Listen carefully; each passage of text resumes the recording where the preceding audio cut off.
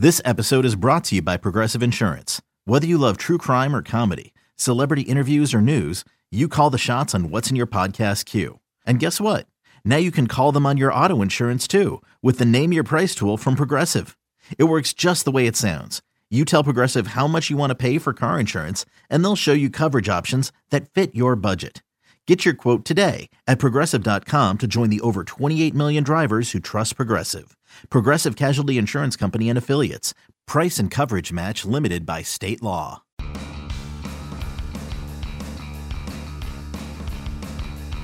Welcome back to the MLB.com StatCast podcast. I'm your host, Mike Petriello, joined here by MLB.com national editor Matt Myers. And Matt, we are waiting for the hot stove to get going. We did actually have a trade a couple minutes ago, which we'll talk about, involving a real, actual Major League player and former All-Star Brad Boxberger. So we'll talk about that in a second.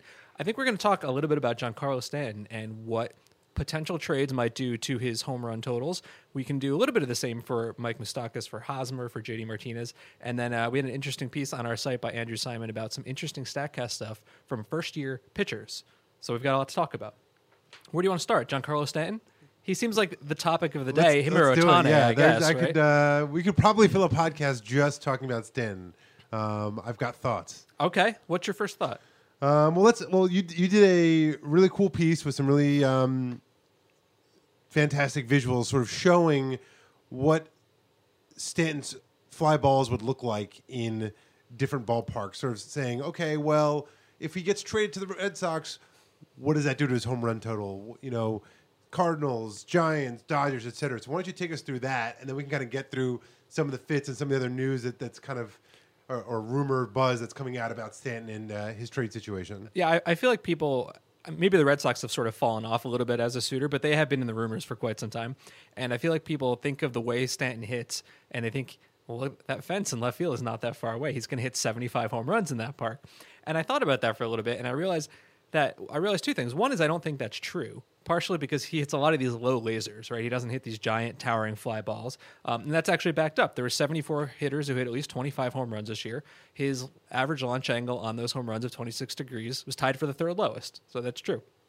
But I also thought about, for years, whenever we've tried to look at like where batted balls might look like in different parks, it's kind of like a top-down 2D thing. You look at the dots, basically. You look at the spray chart. And that's a good start, but also we know that walls matter. The Green Monster is 37 feet tall. The left field wall, or the left field foul pole wall in Dodger Stadium, for example, is 4 feet tall. This matters a lot. And so this is what we were trying to do with the pieces.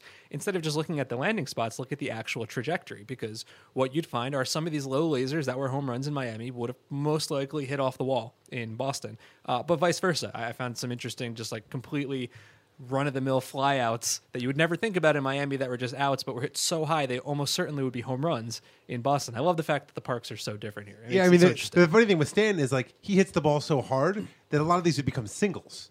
Right. Like he'd be trading home runs for singles at Fenway. And so we looked at some of these parks, and we'll talk about them in a second, but I found it interesting that there's less of an impact than I thought.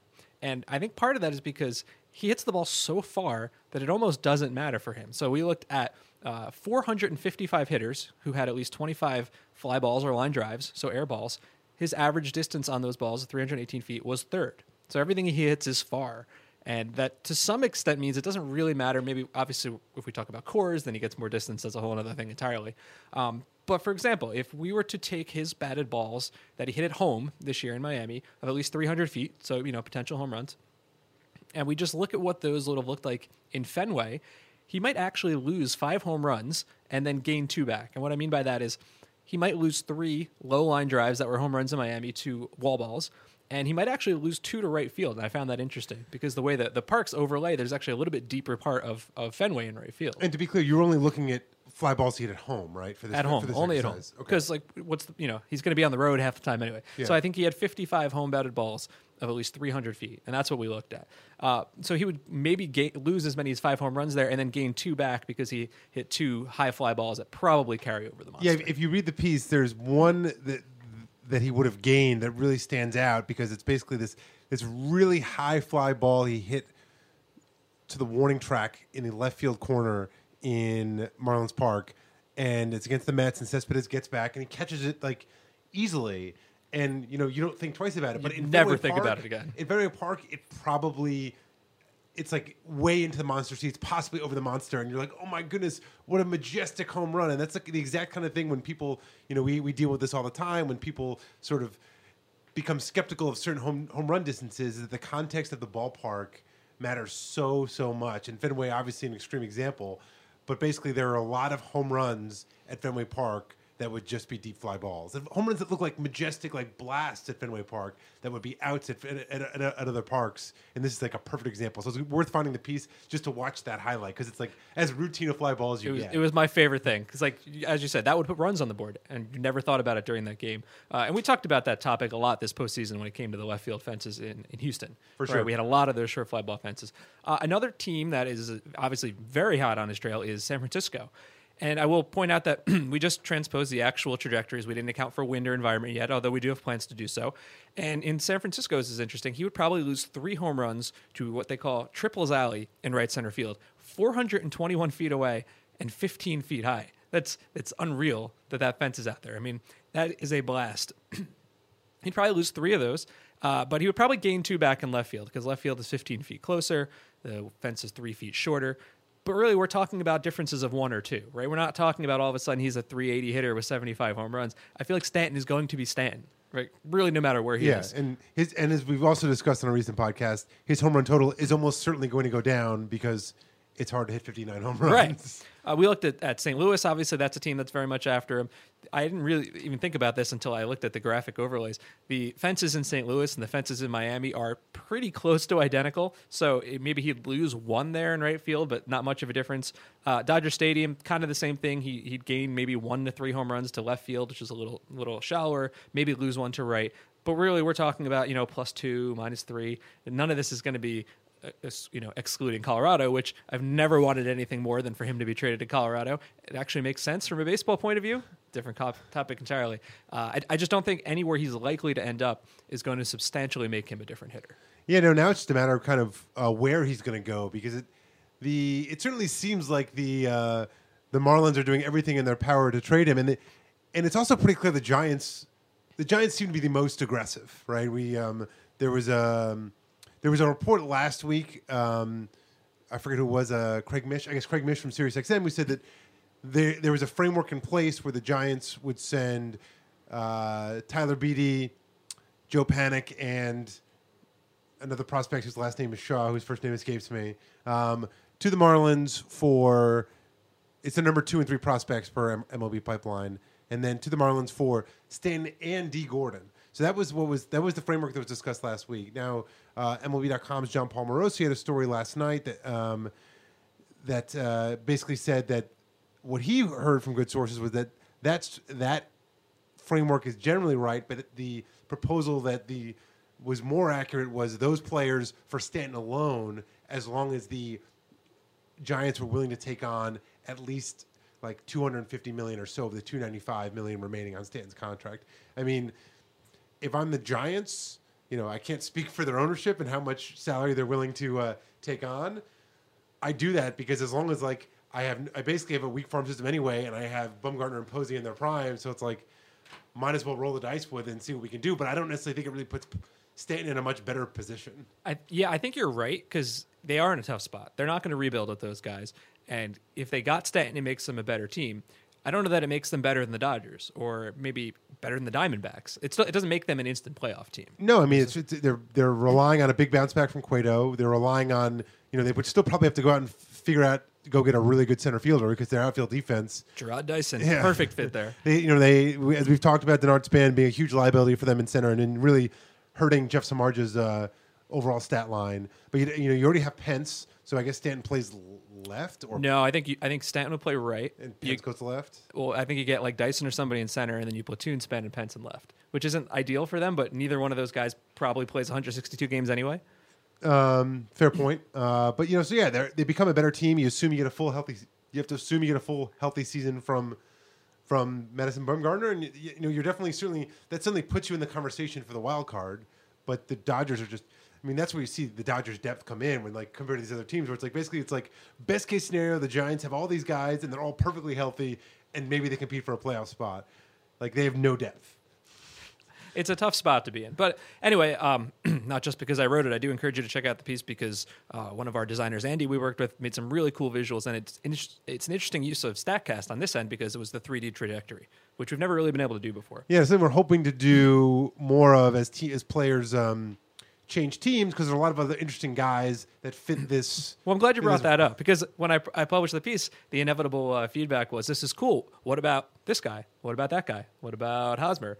And that was kind of a prototype. We don't have like an interactive tool ready, although I hope we will at some point soon. But it doesn't mean we can't talk about some of these guys. And we noticed something interesting when starting to think about, what sort of impact would we see from Hosmer, from Martinez, from Moustakas, and other parks? Because if you look at, let's say, the Royals, right? In Kansas City, that park is enormous. It's basically Coors Field without the boost of the altitude. So I think it's fair to say, okay, these guys will go to another park, and maybe they'll get some more love just because of how big that park is. Maybe that's true, but when it comes to Hosmer specifically, I was kind of surprised to see we all know he's a ground ball hitter. All right, that's his biggest flaw. He just doesn't put the ball in the air. But when we looked at all the guys who did, go opposite field, he and JD Martinez were both in the top 5 of production going to the opposite field, which is interesting. You think of these guys as like crushing the ball to their pull field. That's what Moustakas is more than anything. But if we looked, we have 247 guys hit 50 balls to the opposite field. And the number 1 guy in terms of production, in terms of weighted on base average, JD Martinez. Number 2 is Aaron Judge. That makes sense. Jose Martinez, which is actually pretty interesting. That's the Cardinals' Jose Martinez, I believe. Yep. And Stanton, number 4, and Hosmer, number 5. So it's interesting because what are we talking about with Hosmer? Everybody thinks he's going to the Red Sox, right? That's the number 1 spot for him.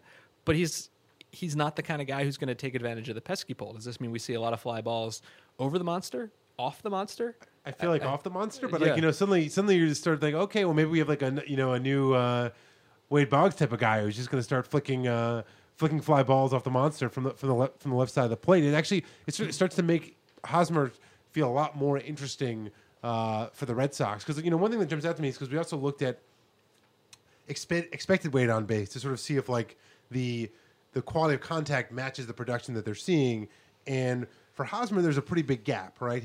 His weight on base, the opposite field on these batted balls was 612. Of course, these are balls in play only, so obviously it's going to be a little higher than normal. But the expected weight on base was 456. That's a pretty big gap. But if you put him in a park that is suited to balls hit the left field, then almost doesn't the expected doesn't necessarily need to match, because you're sort of able to take advantage of your environment. Like for example, Aaron Judge, his weight on base to the opposite field is 707, expected weight on base 638. Well, a lot of that's him just hitting fly balls to right field that go over the short porch at Yankee Stadium, so he's taking advantage of his environment. So like it doesn't really matter as much that the expected matches up to the actual. Yeah, I think that's fair. Hosmer had 12 opposite field home runs. That was tied for the 4th most, and he was in the bottom 5 of the lowest percentage of fly balls and line drives, so air balls, that were pulled. And the other names here are not exactly the same kind of player. Right? DJ LeMahieu, Manny Margot, Austin Romine, David Freese.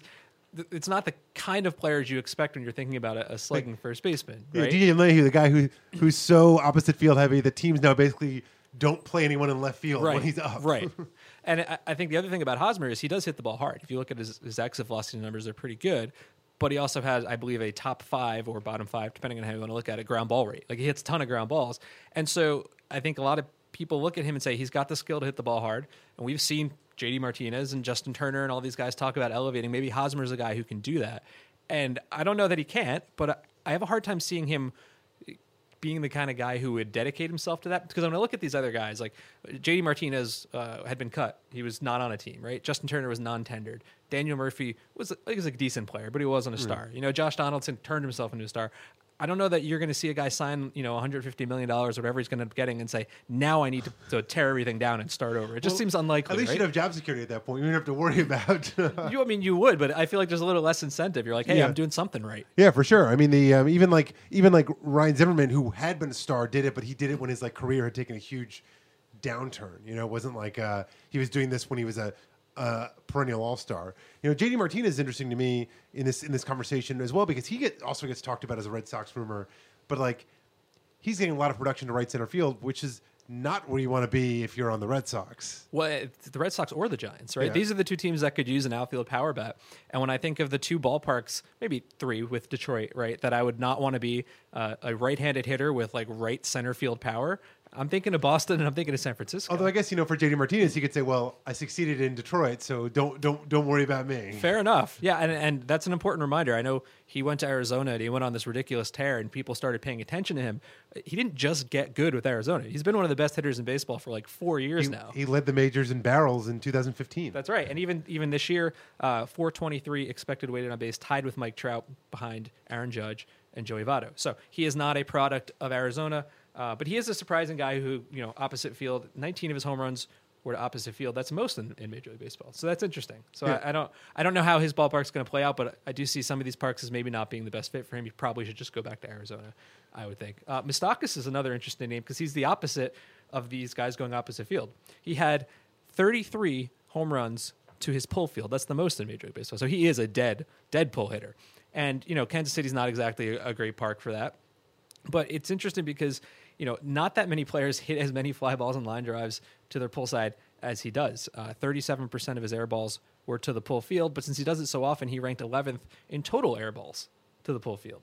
So that has to come into play somewhat about, what park makes sense for him. Yeah, he somewhat famously set the Royals record for franchise record for home runs with 38, breaking the pour one out for Steve Balboni. 36 home runs in 1985, I believe. That record had stood for like 3 decades. Yeah.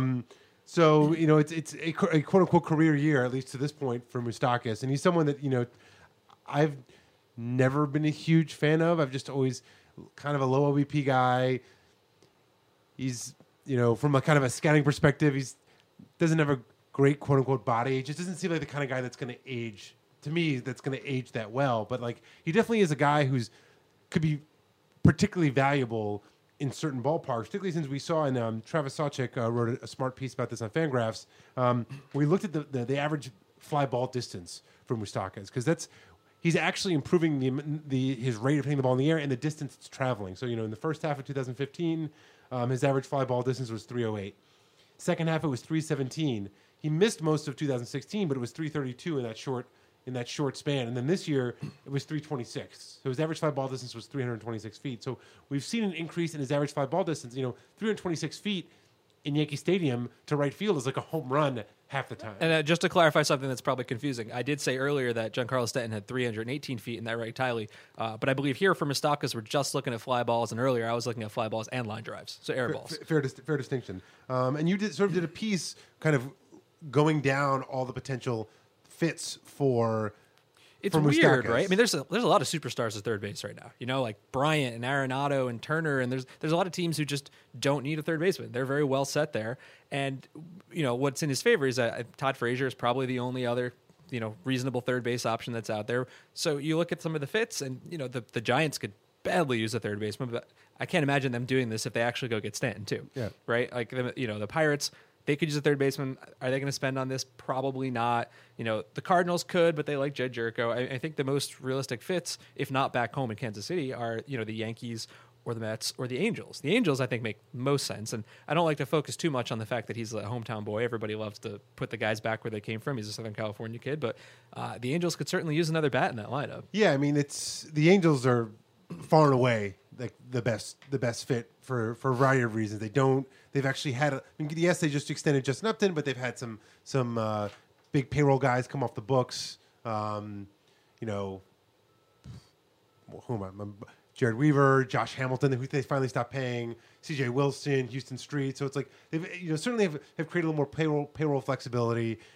Their third base production last year was terrible, and Moustakas wouldn't be a bad fit. It's not like a particularly extremely friendly park to left-handed pull hitters, but it's not gonna crush them. It's an upgrade, and they need upgrades right now. Yeah, I mean, the thing with Moustakas is everyone's sort of complaining about how slow the hot stove is, and Jeff Passan wrote about this the other day, basically just saying GMs are kind of smarter and they've realized that they can wait out the market, and the closer it gets to spring training, the more desperate guys are to sign, and they just generally cost less. And that piece you referenced by Jeff Passan was good because he said it wasn't really Stanton and Ohtani holding up the market, and I agree with that fully because Ohtani doesn't hold up anything. He's not going to cost you that much. If you're the lucky team that gets him, you easily make room for him. Yeah. Stanton holds up things for 2 or 3 teams, the Giants and the Cardinals maybe, and the Marlins.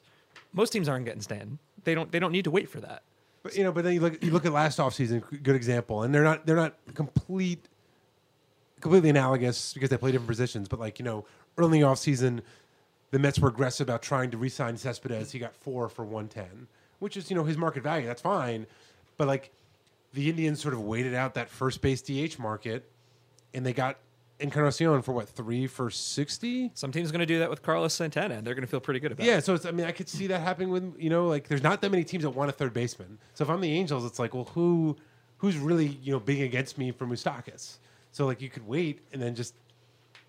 I could see the Phillies jumping in on this, or the Braves, right? The Phillies are fascinating because they have one player. I mean, yes, tomorrow's the tender deadline, so this is going to change, and they're obviously going to be they have one player who is currently under contract for this season, Odubel Herrera. They have so much payroll flexibility. And in the past they've been a team that has carried a big payroll in their quote unquote glory. Their glory years with Howard and Rollins and Cliff Lee and such. They carried a top 5 or 6 payroll. So they clearly have the wherewithal to do that, and you kind of feel and their farm system is really not that great right now, but they have a lot of good young talent on their team. I still believe Herrera's an asset. Hoskins really interesting. Aaron Nola really interesting. J.P. Crawford still looks like he could be a player. Nick Williams, Kingery's coming up. Altair. This team, if they with a couple moves could suddenly be a competitive team this year and the next year. They're going to be in on one of the big free agents next year, and almost certainly going to get one of them simply by the virtue they're going to have probably the most money to spend. Manny Machado, 2018 Phillies third baseman. But anyway, so yeah, the Phillies would be a dark horse for Moustakas as well. Well, we're all waiting for these guys to sign somewhere, and I can't wait for them to do so because then we'll have a lot more to talk about. But I thought this was an interesting piece that our friend Andrew Simon wrote on MLB.com recently. He looked at some of the rookie pitchers from this past season and looked at what made them interesting from a StatCast perspective. And what's cool about this is these are not really household names. I think that's definitely true. But that's sort of the point, right? We want to be able to look past these guys who have these huge names and finish second in the Rookie of the Year to find something interesting, some interesting skill about them that might give you hope that they could be useful pieces to these teams going forward for next year. Yeah, Andrew actually did 2 pieces. Did one on hitters, position players, and one on pitchers. The position players, and he was only looking at guys who debuted in 2017, so we didn't look at Aaron Judge because he debuted the year before. Were guys we sort of talked about a lot who had a little more profile. Brett Phillips' throwing arm, Bradley Zimmer speed, that sort of thing. The pitchers list was really pretty random. The people that non-hardcore fans are not familiar with, and that's what was really interesting. There was 3 that really jumped out to me. One of them was actually a pretty big prospect, Brandon Woodruff of the Brewers. MLB Pipeline has him ranked as number 4 in Milwaukee's system and number 80th overall. He still has his prospect status, even though he debuted this year. He made 8 starts. They were pretty uneven, though he did have 1 start against a legitimate Nationals lineup. I looked at the box score to make sure it wasn't just some September crazy. We just clinched. No, it was a legitimate lineup against the Nats. September 2nd against Max Scherzer, actually. 7 innings, 8 strikeouts, 2 hits, 1 walk, 1 run allowed. And over the course of the month, Woodruff was really, really good at limiting hard contact. His average exit velocity allowed of 82.7 miles per hour was the second lowest among all starters who produced at least 100 batted balls, and his barrel rate, barrels being the optimal batted ball, of 3% ranked 4th in that same group. So this is a guy that showed a real knack for limiting hard contact. Now he's got a little bit of a herky-jerky delivery. So I wonder if that helps, right, in terms of deception. Yeah, it does. It hurts his command. His off-speed stuff is a little bit out there, but it could be helping his deception of getting weak contact. His strikeout rate was nothing spectacular, but this, it's immediately it's okay, well, the Brewers, maybe maybe they're onto something here. Maybe they're not, but maybe they are. Yeah. Our second name, and I'm only half sure I'm going to pronounce this right, is Alan Busenitz. Right? Is that what we think maybe it is? He's a reliever for the Twins. And if you don't know him, most people probably wouldn't. He's a 25th round pick in 2013 who turned 27 in August, but he was actually pretty good. I remember they traded Brandon Kinsler when they thought they weren't going to be in the race, then they got back in the race, and he was a big part of why that bullpen was good. A 1.99 ERA, if you like surface level stats, that's certainly a shiny one across 31 and 2/3 innings. But if you look at his fastball, he's definitely one of those high velocity, high spin rate guys. 95.7 miles an hour. The fastball is really good. 2488 RPM on the fastball in terms of spin rate, almost 2,500. That's definitely above average. And what's interesting is if you look at the combination of those two things, there were 346 guys who threw at least 254 seamers this year. Only 4 topped him in both velocity and spin rate. And we know that those can go hand in hand. And one of those guys is Aroldis Chapman. So I'm certainly not saying he's going to be the next Aroldis Chapman, but right away, that's interesting. Yeah, high velo, high spin rate. He's up near 2,500 RPM, which is sort of the gold standard for four seam spin rate. And like high. That's a good combination. That's a place you want to be. Those two things usually mean a lot of missed bats, a lot of pop ups, which is a recipe for success. Yeah, he was in that weird trade from 2016. He was with the Angels actually, and he was traded with Hector Santiago to the Twins for Alex Meyer and Ricky Nolasco. And I actually liked that deal for the Angels at the time because I liked Alex Meyer. He's like 6'10", he can never throw strikes, but he's a guy you think you could mold into something. I didn't really think much of either Nolasco or Santiago. I'd never heard of this guy, Alan Busenitz, and he might be the most valuable player from that deal now. Yeah. Short Twins aside, the Twins to me, we already talked about them enough on the show because of Buxton and Sano and Berrios, but they're a real factor in the Shohei Ohtani race because they're one of the 3 teams that has more than $3 million in bonus money, and Thad Levine, their GM, has extensive experience because he was with the Rangers, who are always very active in the Japanese market. So I'm very intrigued if the Twins get Ohtani. I am all in on the Twins for 2018. It would make me happy if he goes somewhere like that. I think that'd be fun to watch. The last guy we want to talk about is the Luis, that's with a Z, Luis Gohara, a left-handed pitcher from the Braves, who came up late in the year and was actually really interesting. Struck out 31 over 29 in a third innings, only made 5 September starts. But listen to this. Threw the ball 100 miles an hour, and I know that doesn't mean what it used to, but it's still really impressive. And for a left-hander, there are not many left-handed starting pitchers who throw 100 miles an hour. It's basically James Paxton and him. Even just among all pitchers, I think it's like Felipe Rivero and Chapman might have been the only other 2 guys off the top of my head.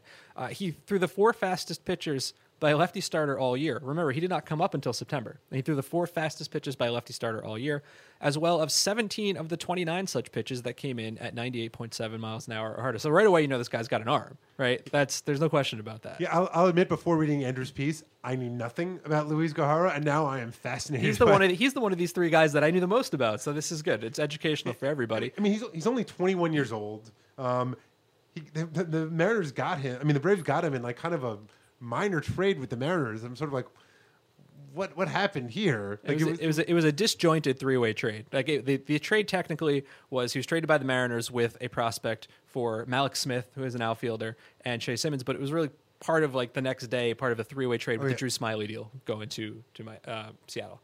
But listen, I mean, charitably, he's more of the Bartolo Colon body type, I guess you would say, and that doesn't mean he can't be successful. Bartolo's still going. And when Bartolo came up, he was not really that fit and throwing 100 miles an hour. It's exactly right.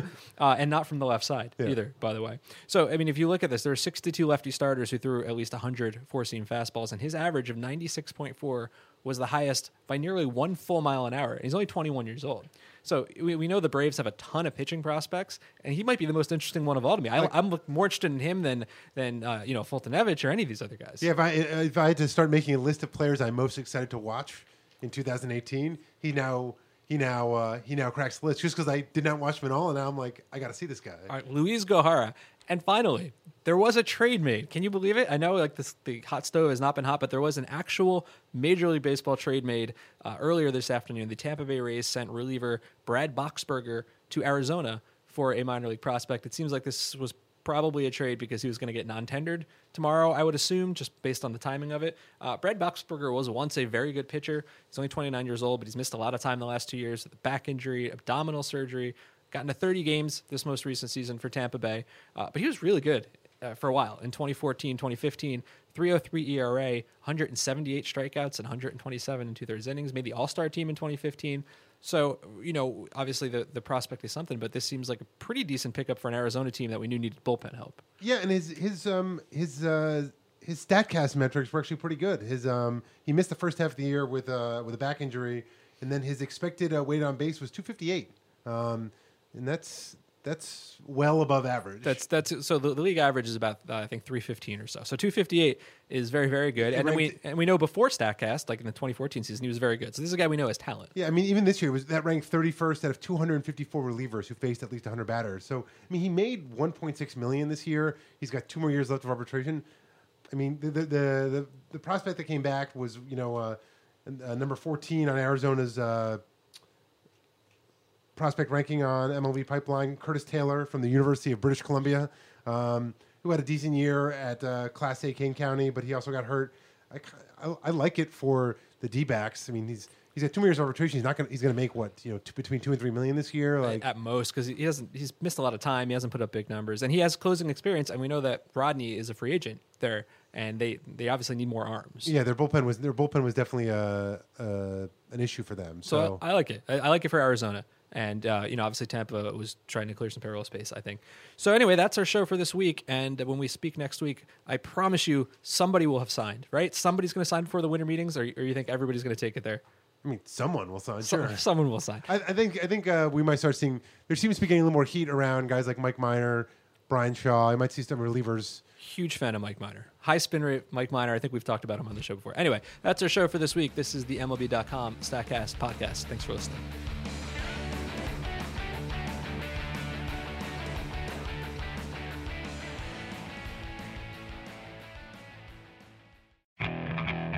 Okay, picture this. It's Friday afternoon when a thought hits you. I can waste another weekend doing the same old whatever, or I can conquer it. I can hop into my all-new Hyundai Santa Fe and hit the road. Any road. The steeper, the better. Because my all-new Santa Fe is available with H-Track all-wheel drive, so I can hit the trail without a worry in the world. Heck, with 3 rows and best-in-class rear cargo space, I can pack the whole family in with all our gear. We've got available dual wireless charging for our phones, so we'll never lose touch with civilization, and we won't lose touch with the primordial power of Mother Earth.